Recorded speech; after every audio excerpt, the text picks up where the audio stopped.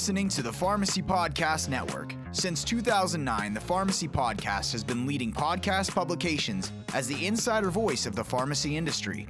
Explore the profession and business of pharmacy through audio. Join us at pharmacypodcast.com or subscribe on Apple Podcasts, Spotify, Google, or any of your favorite podcast directories.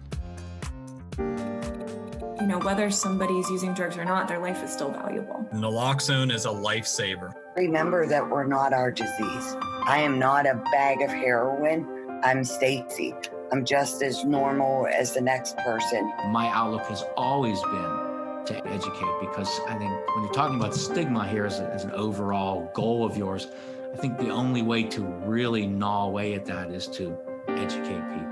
Unfortunately, I have not had many positive experiences with the medical community, with anybody I know or anybody in my family. I hope that changed. Opioid use disorder is a chronic condition. It's not something that, goes away forever. It's not like you go through a treatment program and then suddenly it's not a problem anymore. We don't always get it the first time, and sometimes it takes us a couple times before we finally get it. Don't give up on us so easily. Hi, my name is Logan Kissel, and Let's Talk Stigma.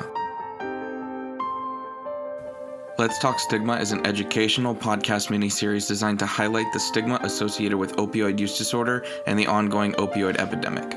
Each of these episodes will feature a number of different voices from individuals who have in some way experienced the effects of the opioid epidemic, whether in their social life, family life, or professional career.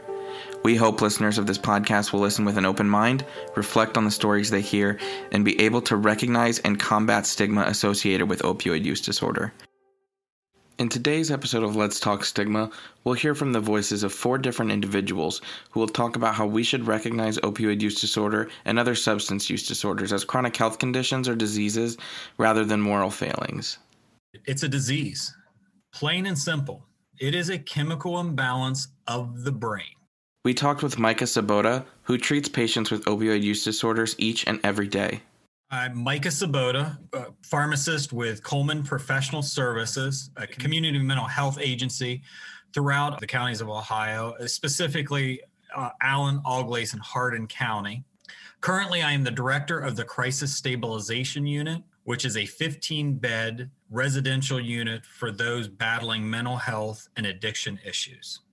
We have the stigma of both mental health and addiction. The stigma is there. And our education, we know that it is no different than any other disease state. Diabetes, we have an imbalance of insulin or imbalance of sugars in the body.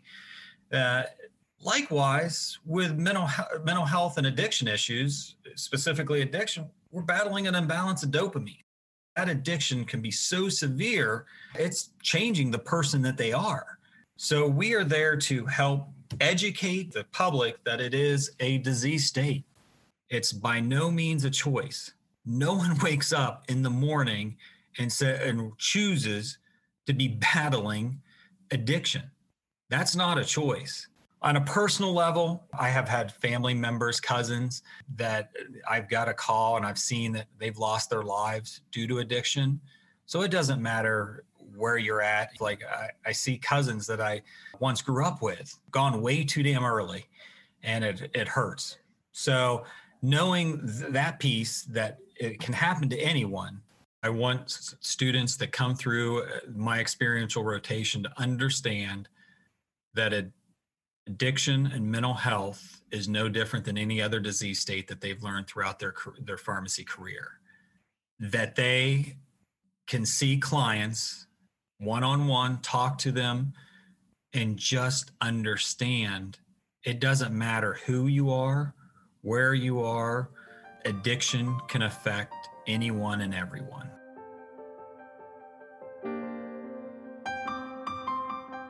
My approach is to always revert back to a disease state model and discussion. I always have a 2-pronged approach. One, the addiction disease model and the physiological issues of drugs. And 2, our psychosocial society we live in that kind of promotes drug use and then blames the patient instead of the system. My name's Mike Palladini, a registered pharmacist, graduated from the Medical College of Virginia School of Pharmacy in 1989, MBA from Robert Morris University in 2007. I had worked hospital, retail, long-term care, pharmacy for probably a total combined 15 years. Began working in business development with a passion for assisting those in the recovery, treatment, substance use disorder world. I'm currently with Alosa Health as an educator for healthcare professionals in the area of understanding better pain management for all providers, practitioners, as well as an understanding of opiate use disorder and the treatment that's available for that. Opiate use disorder, regardless of how it emerges or how things initiated for a particular patient, is just the fact that by having opioid in the system, the central nervous system has been affected, and an individual is now leaning towards the behaviors that we would classify as addictive behaviors that we now call substance use disorders that really embody what the opioids do to our central nervous system. Because I think the more someone understands the physiological impact, then they can go on to make better recommendations and have better discussions about prescribing practices that will then reduce an ignorant understanding that leads to stigma. This is a healthcare issue as well as a societal issue, and it's a mental health issue. And it's a spiritual issue. You know, the multifaceted aspects of substance use disorder need to be understood so that when people are sizing up what someone may need as a patient, they have to recognize that, boy, me as a physician can do so much in conjunction with the pharmacist's understanding of what this person needs or doesn't need. And they've got a social worker helping them get this job or some food stamps. And they have a mental health therapist that's helping them get through a PTSD diagnosis. And they've got peers in their support group. The acknowledgement that all these people are, it's a patient-centered approach. I think that's the key, is that these are multifaceted problems that we need to work together to ensure that we're doing the best job for someone. The better informed professionals in their schooling will be less risky and vulnerable to falling victim to stigmatizing behaviors in people. And they'll see them more in a medical light as opposed to some of the legal and social implications that tend to overshadow our thoughts when we talk about substance use and addiction. I'm constantly catching myself, where, even after 2 decades of working with this population, it's still tempting to blame behavior on drug use. I mean, it's still tempting to do that, and especially if someone is in the throes of their addiction. And it's so easy to just discount them and fall into that mindset. Continues to fuel that stigma thinking. So you have to be professional about it and understand the bedrock of what is going on. If someone finds some recovery and they never have a relapse, I mean, that's rare. I mean, I've known personal people who have their every 8 to 10 year relapse. Something happens and the risk is always there that this could be a bad experience for you. This could do you in. But they come around and like, okay, I understand what I did. I'm going back. I didn't go to my meetings. And then there's reasons to help them understand and perhaps prevent another relapse. So relapses can be learning tools, and that's what you have to make of them.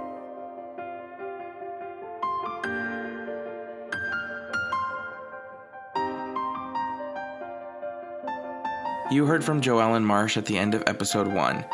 Here, she shares her views on opioid use disorder as a disease state and the difference between problematic and non-problematic drug use. I think of opioid use disorder through the biopsychosocial model. So I really think of it as something that is related to not just to our biology, but also to our psychology and the social and cultural aspects that we face as well. So I typically think of this as something that people go through when they are suffering in other parts of their life. So people often talk about suffering from opioid use disorder. And really, I think of they have opioid use disorder because they are suffering. And that is the best way that they have found to ease their pain and suffering for just a little bit in a way that has become problematic in their life. One of the definitions of addiction that I really like is from Gabor Mate, who wrote an excellent book called In the Realm of Hungry Ghosts. He talks about addiction as something that we do repetitively and cannot stop ourselves from doing that gives temporary relief from pain or suffering. So something that is causing problems in our life that we just can't stop because we need to get that temporary relief. So physical dependence is when we are physically dependent on something. So if you drink coffee every day and you don't drink coffee one day and you get a headache, you are physically dependent on coffee. If because you didn't have your coffee that day, you are going to do something that's problematic in your life or it's going to cause problems for you, that's an addiction. So if you're going to go punch somebody because you haven't had your coffee that day, that's probably a problematic use of coffee. So I really like to talk about problematic use and non-problematic use rather than talking about addiction. So sometimes physical dependence on something can make your use problematic. But if your use isn't causing you any problems, if you have access to coffee every day, or if when you don't get your coffee, you're just in a bad mood, but it's not really going to affect you or those around you in a significant way, that's non-problematic. And I think something that's important to remember is there are many, many people who use all sorts of drugs, including heroin and opioids, who have non-problematic use, who are not physically dependent, so they don't feel a need for it when they don't get it, and who don't have any negative side effects or negative symptoms when they use it or when they don't get it. And I think that's something that oftentimes when we're learning about opioid use disorders or substance use disorders, we forget to talk about the majority of substance users or people who use drugs who aren't physically dependent and who don't have an addiction.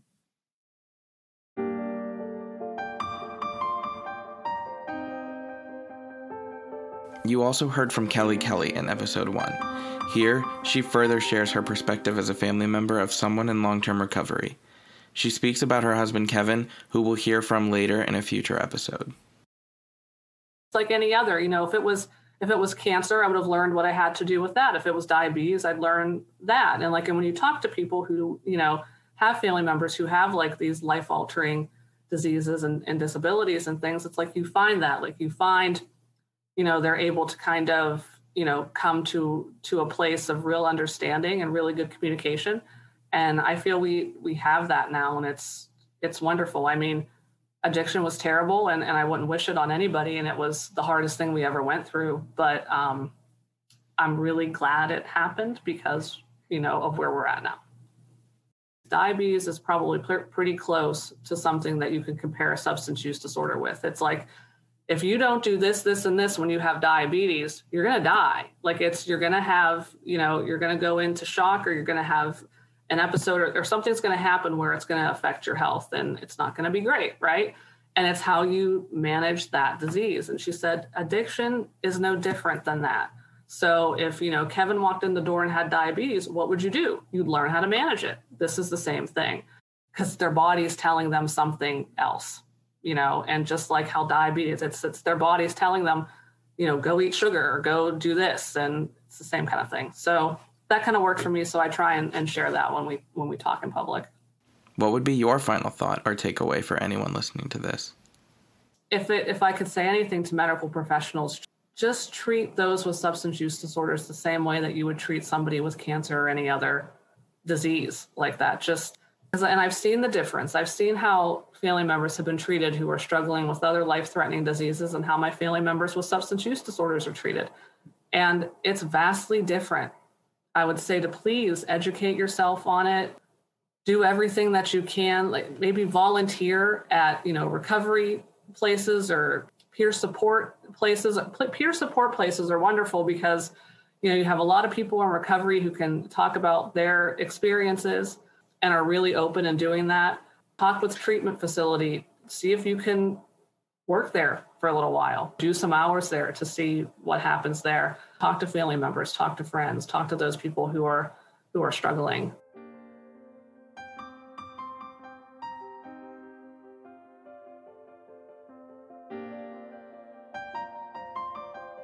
This podcast was developed by the University of Pittsburgh School of Pharmacy in partnership with Duquesne University School of Pharmacy. Funding for this podcast was provided in part by the Centers for Disease Control and Prevention.